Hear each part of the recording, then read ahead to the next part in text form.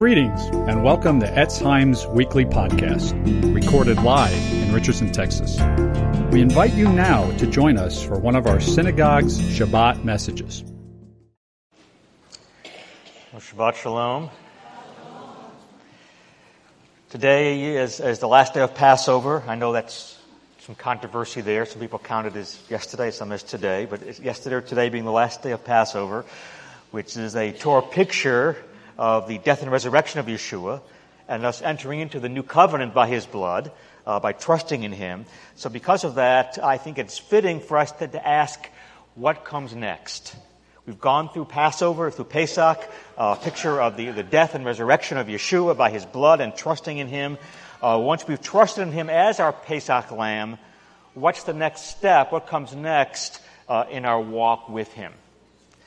And I want to avoid standard pat answers that creates a system of boxes that we simply check off. The danger is we hear the Word of God, and then we want someone to tell us exactly what to do. By the way, which is exactly what the rabbinic system is, of tens of thousands of rules and regulations. That's what they're supposed to be providing. And why did they create this system? Because they did not have the Holy Spirit, the Spirit of Messiah, to guide them. But in our flesh, we too have the same tendency. We too crave boxes. Boxes whereby we can say, if I could just check off these things, then I'd be okay. But that's not the point. In fact, that misses the whole point. Because there's a so-called Christianity and a so-called Messianic Judaism that consists of external regulations that bypass the heart. The point is for God to show us His Word and then to drive us to the Spirit of God. For His Word to drive us to Him in His Spirit. To drive you and me to hours of wrestling before God in prayer. About how His Word is to specifically apply to our life. So I want to ask you today this one question. Are you willing to come to Yeshua on His terms? Are you willing to come to Yeshua on His terms? And I ask this kind of in-your-face question because the brand of Messianic faith that we've adopted in America often operates on coming to Yeshua on our terms. In fact, even in conservative evangelical circles, just look at how we describe Yeshua faith and how we encourage people to come to Yeshua. And you'll find terms that are totally foreign to the New Covenant Scriptures. So we say things like following the Romans road to Yeshua, or believing in the 4 spiritual laws, or answering these questions correctly, or praying this prayer, or signing this card, or raising your hand and declaring your belief in Messiah. But Yeshua told His followers to do none of these things. None of them. Okay, so what does Yeshua say? Well, in Luke 14, there's a big crowd traveling with Him. And this is what He said to them. Turn with me, if you can, to Luke 14, beginning in verse 26. Luke 14, 26. Yeshua says, if anyone comes to me and does not hate his father and his mother, his wife and his children, his brothers and sisters, yes, even his own life, he cannot be my disciple. And anyone who does not carry his cross and follow me cannot be my disciple. Suppose one of you wants to build a tower. Won't he first sit down and estimate the cost and see if he has enough money to complete it? For if he lays the foundation and isn't able to finish it, everyone who sees it will ridicule him, saying, this fellow began to build and wasn't able to finish. Or suppose a king is about to go to war against another king. Won't he first sit down and consider if he's able with 10,000 men to oppose one coming against him with 20,000? If he's not able, he'll send a delegation while the other one is still a long ways off and will ask for terms of peace. In the same way, any of you who doesn't give up everything he has, cannot be my disciple. Salt is good, but if it loses its saltiness, how can it be made salty again? It's fit neither for the soil nor the manure pile. It's thrown out. He who has ears, let him hear. Now, can you imagine standing in that crowd? Who does this guy think he is? Put yourself in their shoes. How would you honestly have reacted? Yeshua says you got to hate your father and your mother, your wife and your children. I'm supposed to pick up an instrument of torture and give up everything I have and follow you, Yeshua? For most of us, if we're honest, Yeshua lost us at hello. It's terrifying for me to think how I would have responded to that message. And so we try to water it down today, don't we? We're saying we're not ready for this. This is a message meant for super saints. But look at the context. This is how Yeshua introduced himself to people. He wasn't speaking to some mature crowd, encouraging them to go deeper. No. This was Yeshua speaking to a large crowd of curious people who were potentially interested in following him. And this is what his initial invitation was to them. Hate your mom and dad. Pick up a cross. Give up everything you have. That's what he says. And it's a stinging indictment of us in our 21st century Western believers, that these words sound so radical and so foreign to us. But Yeshua was saying, these are the elementary basic truths of what it means to follow me. But the fact that they're so foreign today, what does that tell you about how far we have strayed for what it means to be a disciple of Yeshua? In fact, to our shame, today we ask the question, well, can you be a believer or not be a disciple? As if there were different levels of being a Yeshua follower. One is this very thin level, really doesn't cost you very much. And then there's a second higher level for those interested in going deeper. My brothers and sisters, the New Testament knows nothing of this. The picture is clear in the Gospels. Yeshua says 3 times, if you don't do these things, you cannot be my disciple, my follower. These are basic requirements for discipleship, for following Messiah. And we look at this passage, where Yeshua is speaking to this large crowd, the crowd that's been flirting with him on their own terms. As I stand here today, I can't but think, have we ever really come to Yeshua on his terms? I want to urge you today to ask yourself that question. Have you ever come to Yeshua on his terms? This is an evangelical text. This is Yeshua in Luke 14 inviting people to follow him for the first time. To really follow him. So I want us to look at these terms. And we're going to see that 3 times he uses this phrase, if anyone doesn't do this, he can't be my disciple.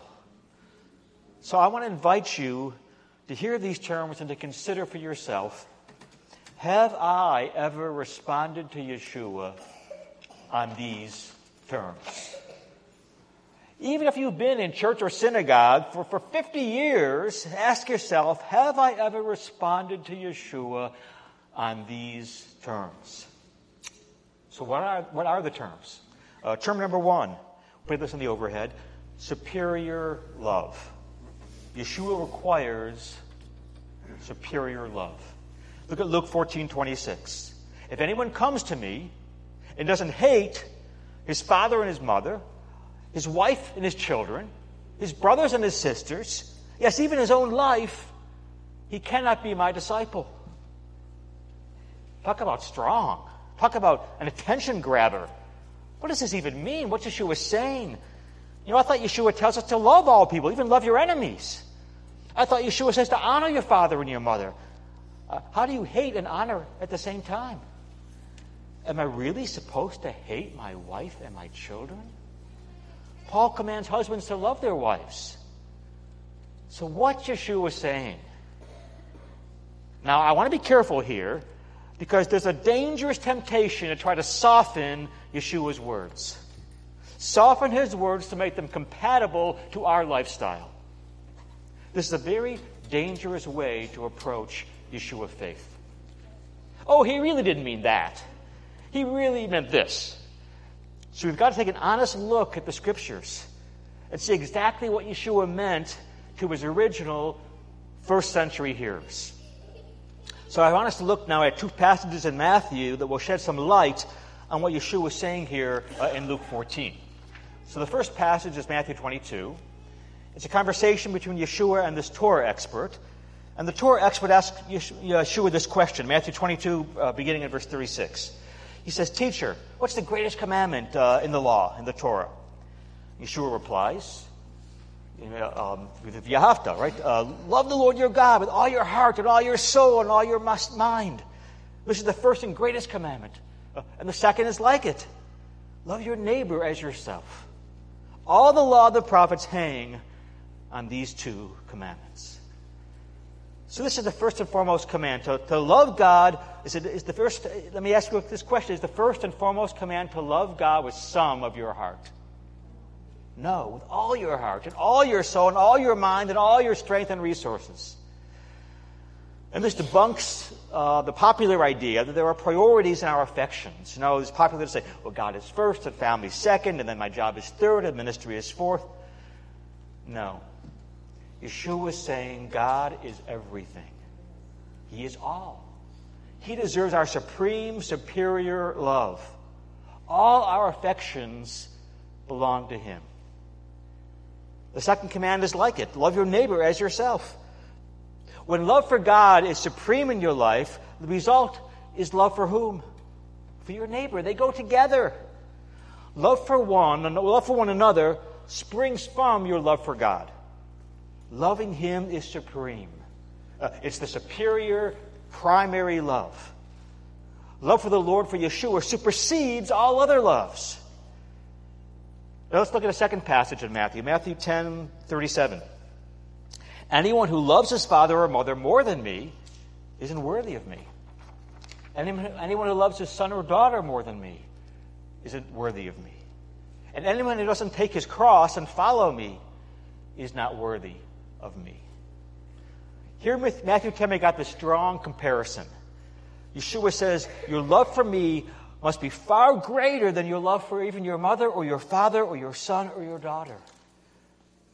So let's now bring this that context back into our primary passage here in Luke 14.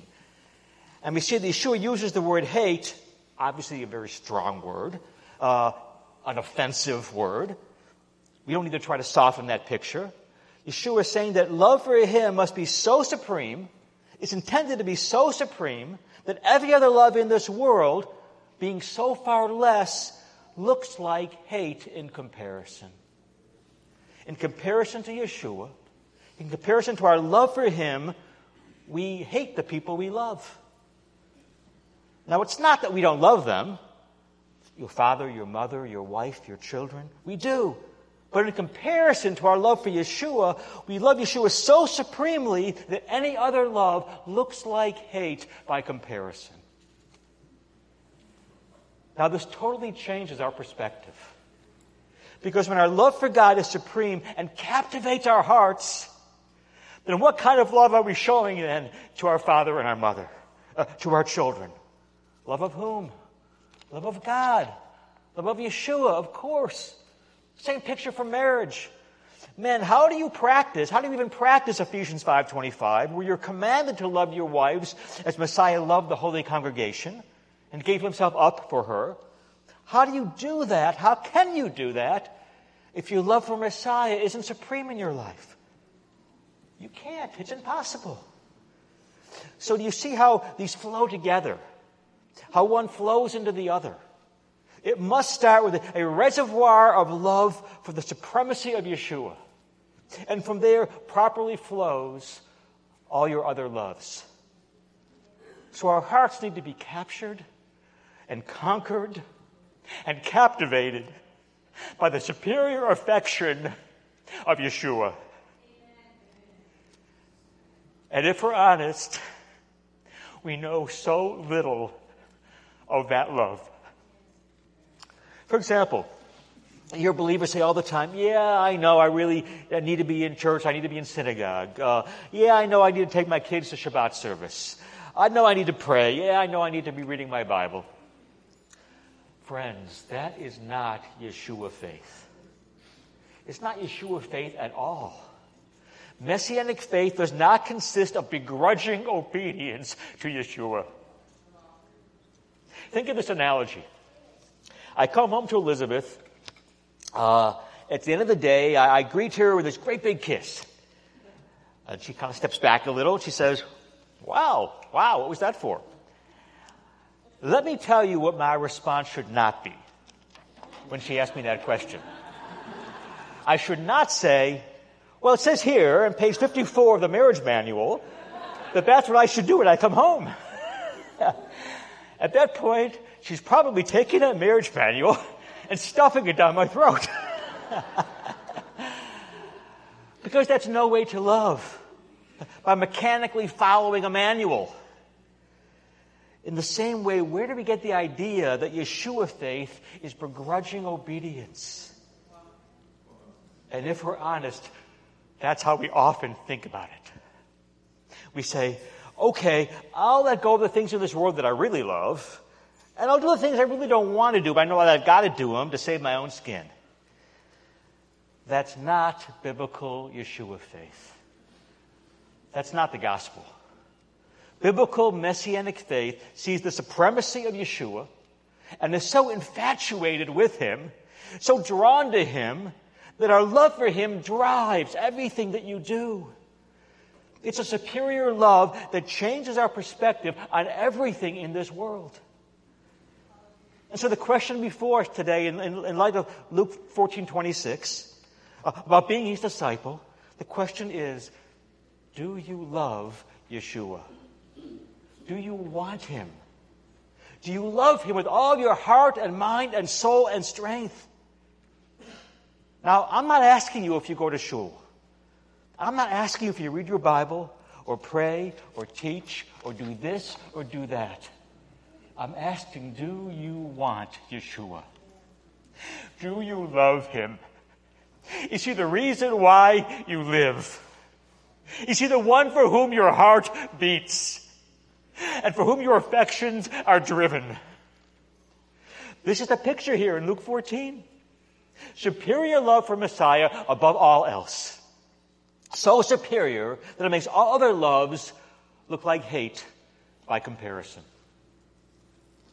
In our culture, including our believing Christian Messianic culture, we tend to idolize good things. That's the challenge, because they're good things. Good things like our children, and marriage, and romance, and relationships, and family. And we idolize them to the point where if we're not careful, Yeshua gets the leftovers of our affections, which is not biblical. This very passage, Luke 14:26, it warns us about this very thing, of putting even mother or father or wife or children above Yeshua. Yeshua says here that if you do that, you cannot be my disciple. Yeshua says you must make all other relationships secondary in favor of the intimate primary relationship with me. That's what it means to be a disciple of Yeshua the Messiah. You want an example of this? I want you to look at the life briefly of John Bunyan, the author of the famous Pilgrim's Progress, which in fact is the second greatest selling book ever after the Bible. John Bunyan lived at a time where it was not easy to be a Yeshua follower, especially not to be a preacher of the gospel. And let's not put this in the overhead yet. Please take that down. I'll tell you when. He was told that if you don't stop preaching, you're going to be imprisoned. He and his family, they weren't well off. He had a wife and many children, one of whom was blind. They barely had enough to eat and to live on. He knew that if he was imprisoned, it would bring great harm and great hardship upon his family. So what does he do? What do you do when you're faced with that decision? Do you keep on preaching? John Bunyan said yes. You absolutely keep on preaching. And so he was imprisoned. And he wrote this from his jail cell. Now we can put this on the overhead. This is what he wrote from his jail cell. We'll put it on the overhead, please. He says, "The parting with my wife and poor children has often been to me in this place as the pulling of flesh from my bones. And that not only because I'm fond of these great mercies of my family, but also because I have often brought to my mind the many hardships, miseries, and wants that my poor family is likely to be meeting with, especially my poor blind child, who lay nearer to my heart than all that I have. Oh, the thought of the hardship I thought my blind one might go under would break my heart to pieces. But yet I must venture all with God. Oh, I've seen in this condition, I'm like a man pulling down his house upon the head of his wife and children. Yet thought I must do it. I must do it." Wow. Yeshua requires superior love. Does he have that love from you? Does he have it? If not, you can't be his disciple, he says. So number one, Yeshua requires superior love. Number two, he also requires, put this on the overhead, exclusive loyalty.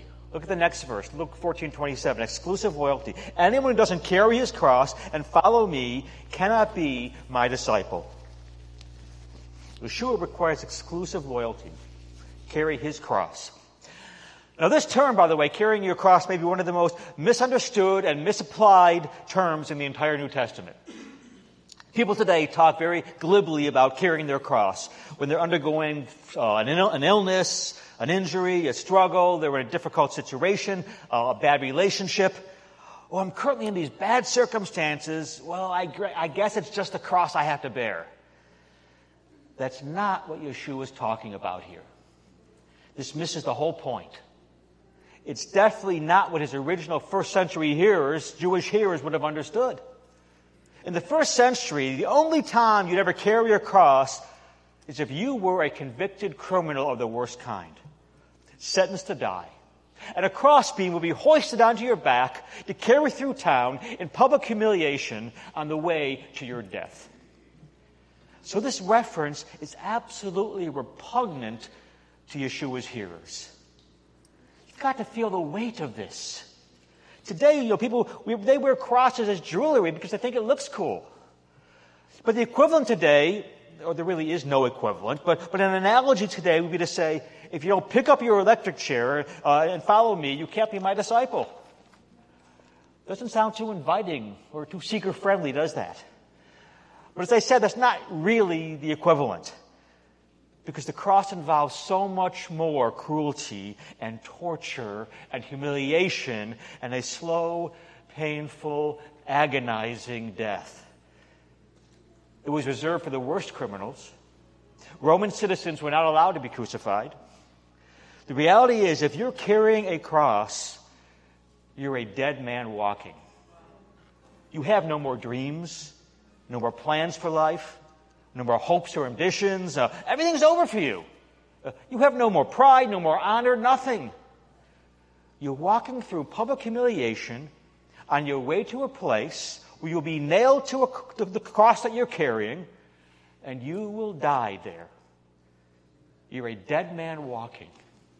And this is the picture that Yeshua gives us to describe what it means to follow him. Any takers? What Yeshua is saying, what he's saying here is that through the cross of Messiah, we die to the life we live. We die to the life we live. If you're a Yeshua follower, according to Scripture, Not according to the contemporary watered-down version of Messianic faith, but if you are a Yeshua follower according to the Scriptures, you're dead. You've died to yourself. You've died to your own self-centered dreams and your plans and your ambitions. You've died to all these things. That's why Yeshua says in Luke 14:26, if anyone comes to me and doesn't hate even his own life, he can't be my disciple. If we're disciples of Yeshua, we don't live anymore based on what we desire, what we dream, what we plan, what we hope for, what we want. All these things are gone. You're dead to them. That's why the believer's cry in Galatians 2:20 is, I've been crucified with Messiah, and I no longer live, but Messiah lives in me. We now live in Yeshua. I was crucified with Yeshua. Nevertheless, I live, yet not I, but Messiah, Yeshua, lives in me. That's the picture. We're dead to ourselves and alive to Messiah. We're dead to self-esteem thinking. We're dead to self-focused desiring.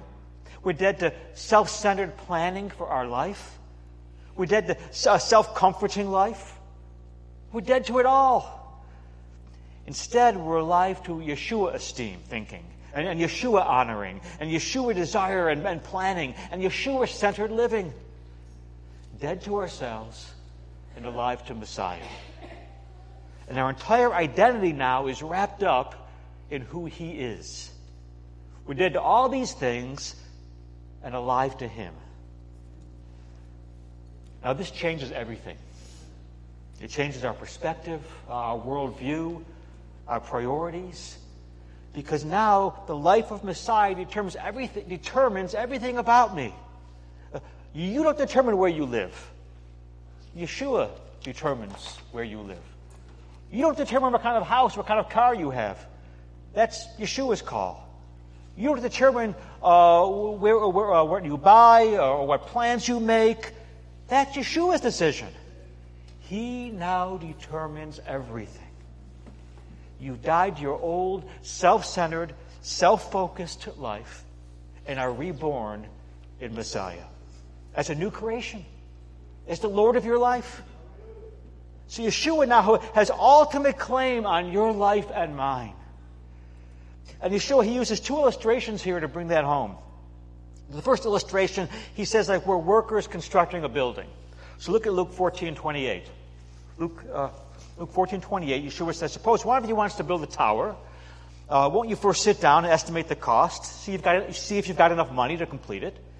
For if you lay a foundation and aren't able to complete it, everybody who sees it will ridicule you, saying, well, this person began to build, but wasn't able to finish. Yeshua is warning here against making hasty, emotional decisions to follow Him. He says, no, first you must count the cost. And this is so radically different than our modern evangelism, isn't it? The evangelist today, let's say he's talking to a sinner, someone who's lost. He says to him, put this on the overhead, please. He says to him these two things. The modern evangelist says, number one, well, do you know you're a sinner? And number two, do you believe Yeshua died on the cross? And if you answer yes to both those questions, then he says, welcome to the kingdom. Now look at those two questions, okay? The only problem is the devil can answer yes to both of these questions too. And he's definitely not in the kingdom. Notice in this modern, watered-down salvation invitation, there's no repentance. There's no turning from sin. There's no life commitment to follow Yeshua as your Lord. There's no denial of yourself. There's no taking up of your cross. But Yeshua clearly says here, count the cost before you glibly decide to follow me. Count the cost before you claim the trust in me. Count the cost. What is your decision to Yeshua costing you? Does it cost you anything? Does it cost you everything? Listen to the words of the contemporary English theologian John Stott. You can put him on the overhead. He says this. He says, the Christian landscape is strewn with the wreckage of derelict, half-built towers, the ruins of those who began to build but were unable to finish. For myriads of self-professed believers ignore Messiah's warning and glibly claim to follow him without first counting the cost. The result is the great scandal of Christendom today, the so-called nominal Christian. In countries to which the Christian civilization has spread, large numbers of people have covered themselves with a decent but thin veneer of Yeshua faith. They've allowed themselves to get somewhat involved, enough to be respectable, but not enough to be uncomfortable. Their religion is a great soft cushion. It protects them from the hard unpleasantries of life while changing its place and its shape to suit their convenience. No wonder the cynics speak of hypocrites in the body of Messiah and dismiss religion as escapism. This, sadly, is much of the body of Messiah today, isn't it? Half-built towers. People say, well, I didn't realize he meant everything. That I'd have to give Messiah my whole life. Yeshua says, count the cost. We're like workers building a tower. And then he gives a second analogy, a second illustration. He says, we're like warriors fighting a battle. Look at Luke 14:31. Or suppose a king is about to go to war against another king. Won't he sit down and consider whether he's able, with 10,000 men, to oppose the one coming against him with 20,000? If he's not able, he'll send a delegation while the other's still a long ways off and will ask for terms of peace. Yeshua here talks about going to war as a king.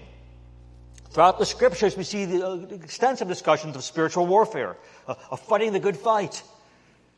Now, this is very different from the world's view of war, by the way. This is not a battle fought with guns and bombs. This is a war fought with the gospel and prayer and sacrificial love. The Scriptures make clear that there is a spiritual battle that encompasses the believer's life. There's a spiritual battle for holiness in your life. There's a spiritual battle waging for the souls of men and women and children all across this planet who will either go to an eternal heaven or an eternal hell. The stakes are much higher in this war than in any earthly war. And Yeshua says, realize you're in a battle. Understand the stakes involved and count the cost. You know, if you look at this battle imagery throughout the Bible, it's striking how our version today of Yeshua faith no longer really looks like our spiritual walk with Yeshua as being a wartime faith. We have more of an easy peacetime faith today, don't we? And there's a stark difference between the two, a wartime and a peacetime faith. In wartime, you're always asking this question: how can I sacrifice to advance the cause of the mission? How can I spend every resource I have to accomplish the mission? We sacrifice in war because we're totally dedicated to the cause. We're not indulging in pleasantries and dainties. We're trying to figure out the best way to accomplish the mission and to sacrifice everything to that end. Everything. In contrast, in peacetime, pleasantries and comforts are the names of the game. We ask questions like, how can I be more comfortable? How can I have more fun? How can I try new pleasures and new luxuries? There's a wartime way and a peacetime way to approach life and Yeshua faith.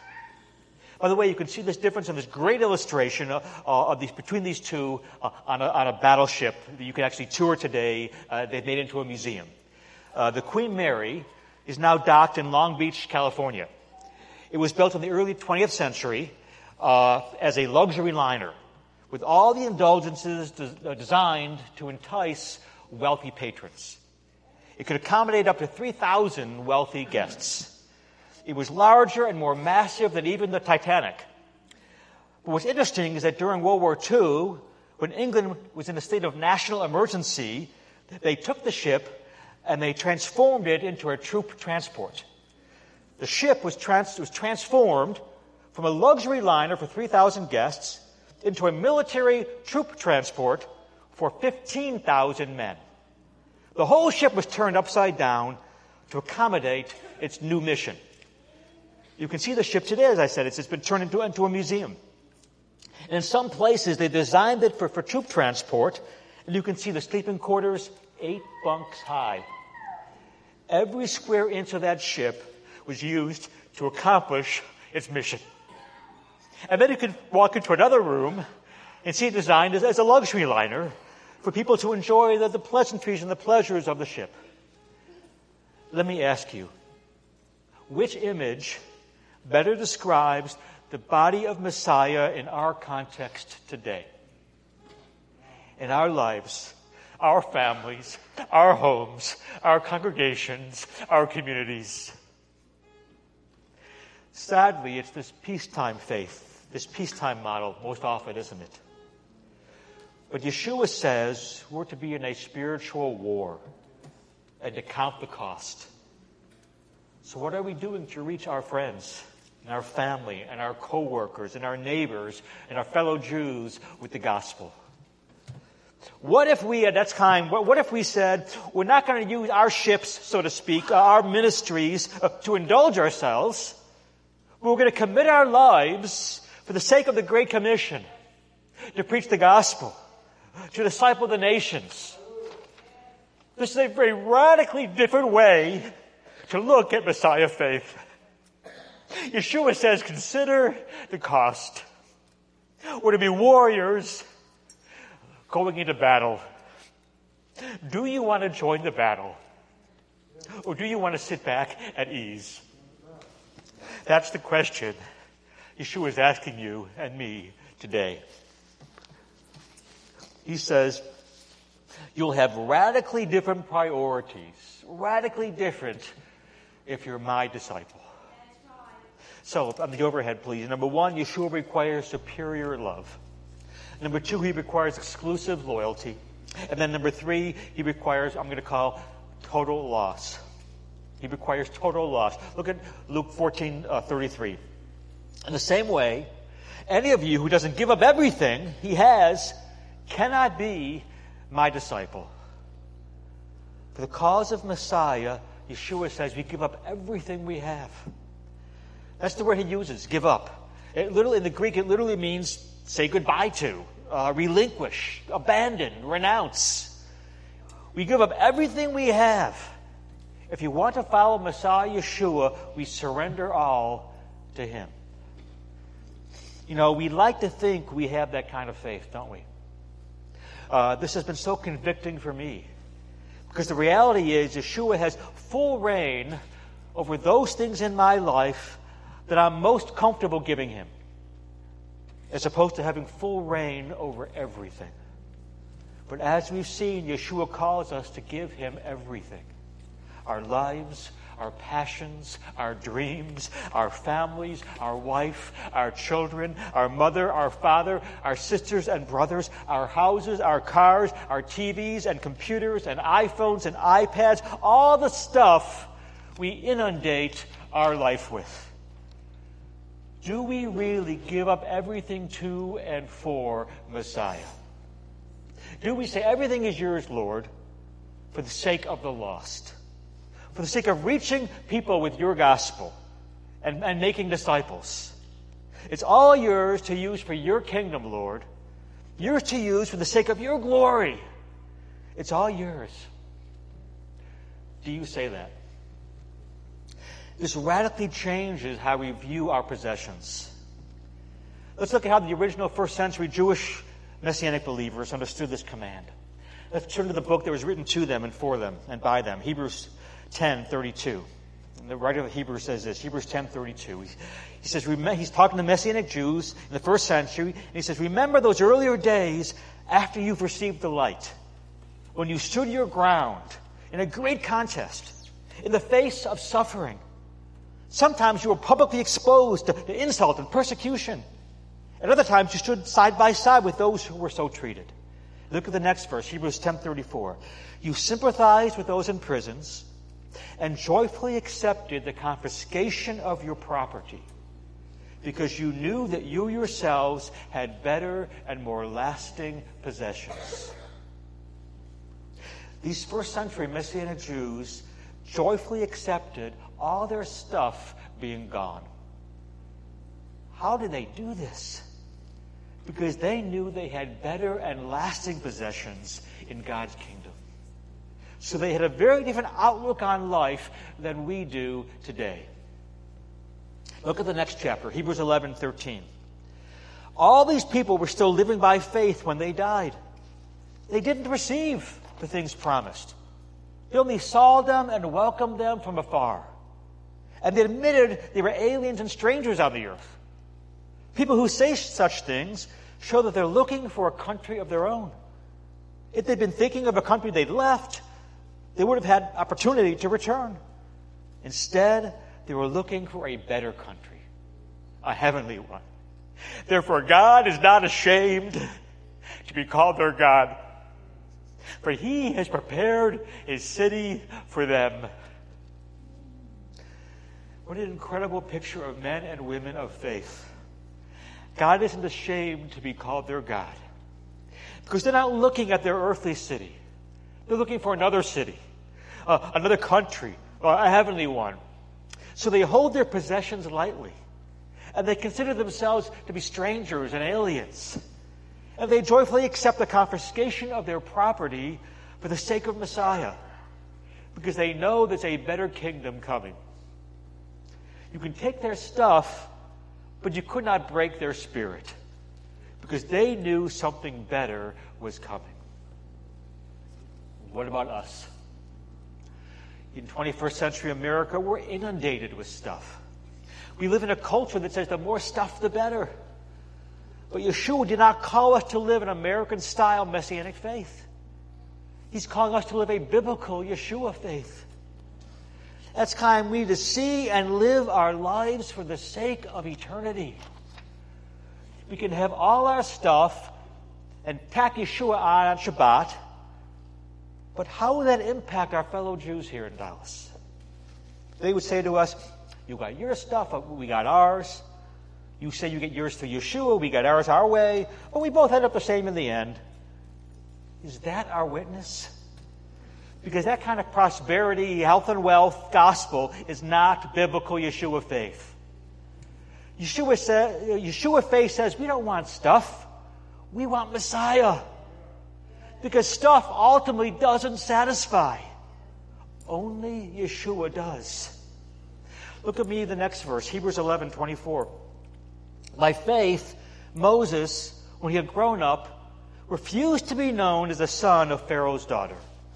He chose instead to be mistreated along with the people of God, rather than enjoy the passing pleasures of sin. He regarded disgrace for the sake of Messiah as of greater value than all the treasures of Egypt, because he was looking ahead to his reward. Did you catch that? Moses said, I don't want the pleasures of Egypt. Why? Because I instead want Messiah. He is much greater than all the pleasures of Egypt. This was a no-brainer choice for Moses, because he was sold out to the Lord. So we're called to sacrifice. But actually the reality is, when we realize the reward, it's really not a sacrifice at all. Because we get Yeshua. We get the pearl of great price. We get the ultimate reward. And that's not sacrifice. That's just common sense. Do we want the lesser fleeting reward or the greater eternal reward? Yeshua did not give his life for us on the cross so that we could live for the pleasures of the moment in 21st century America. That's not why he died. He died so that we could have new resurrection life in him and be filled with his Spirit and be born again into new creations in Messiah, living now for him and for his kingdom. He is our great reward. Heaven ultimately, by the way, is not a place, it's a person. Heaven is where Yeshua is, where the Lord's presence abides. Heaven is the fullness of Messiah, the glory of Messiah, the enjoyment of Messiah.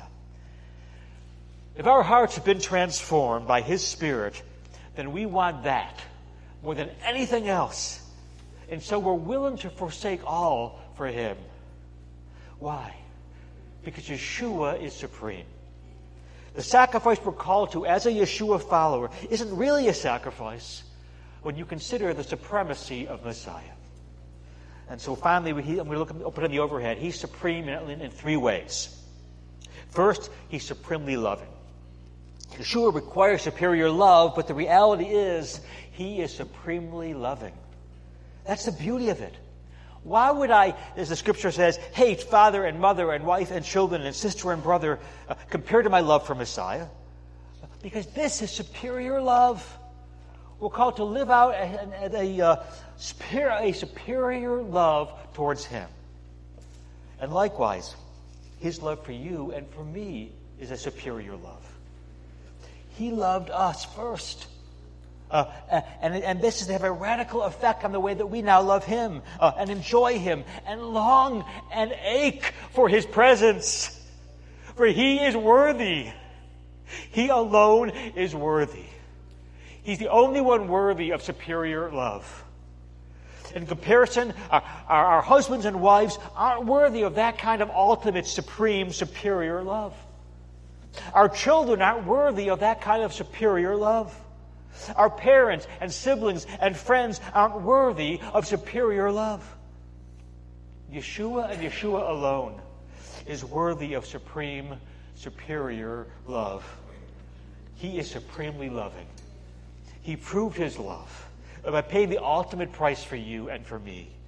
He's supremely loving and lovely, and we were created to be with Him and to worship Him. This is what we were created for. And our hearts will never be satisfied until they find their rest in Him. So we see the beauty and the supremacy of Yeshua.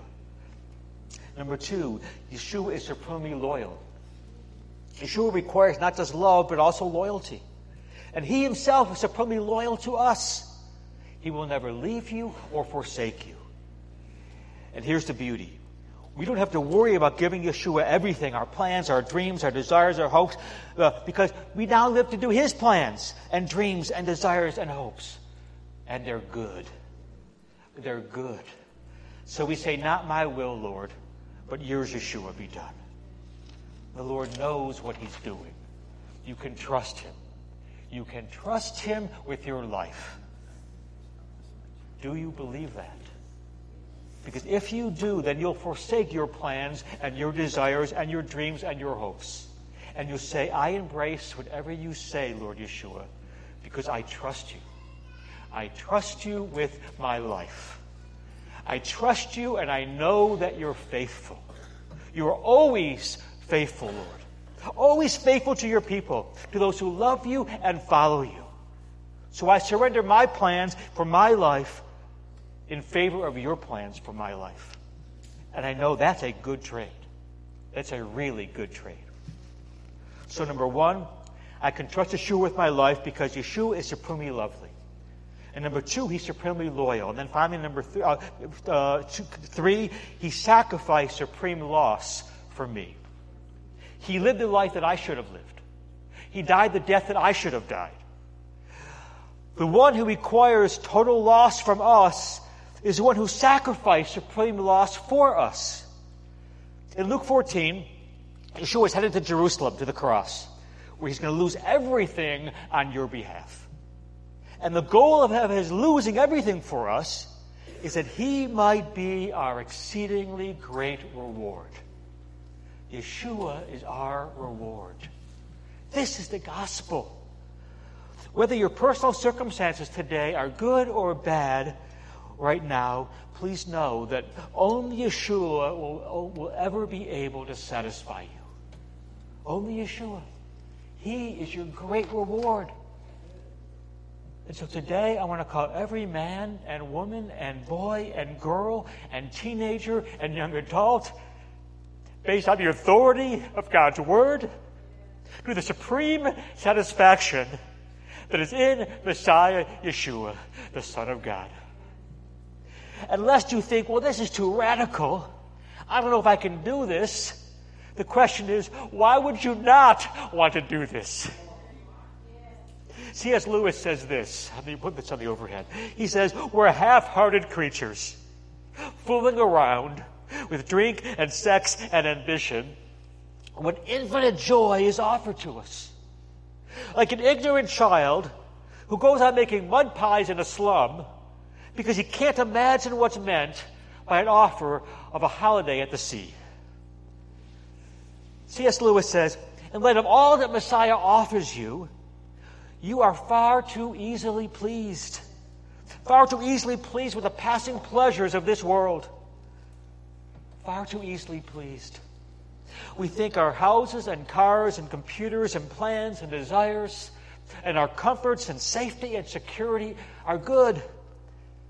But we're playing with mud pies in a slum or being offered a holiday at the sea.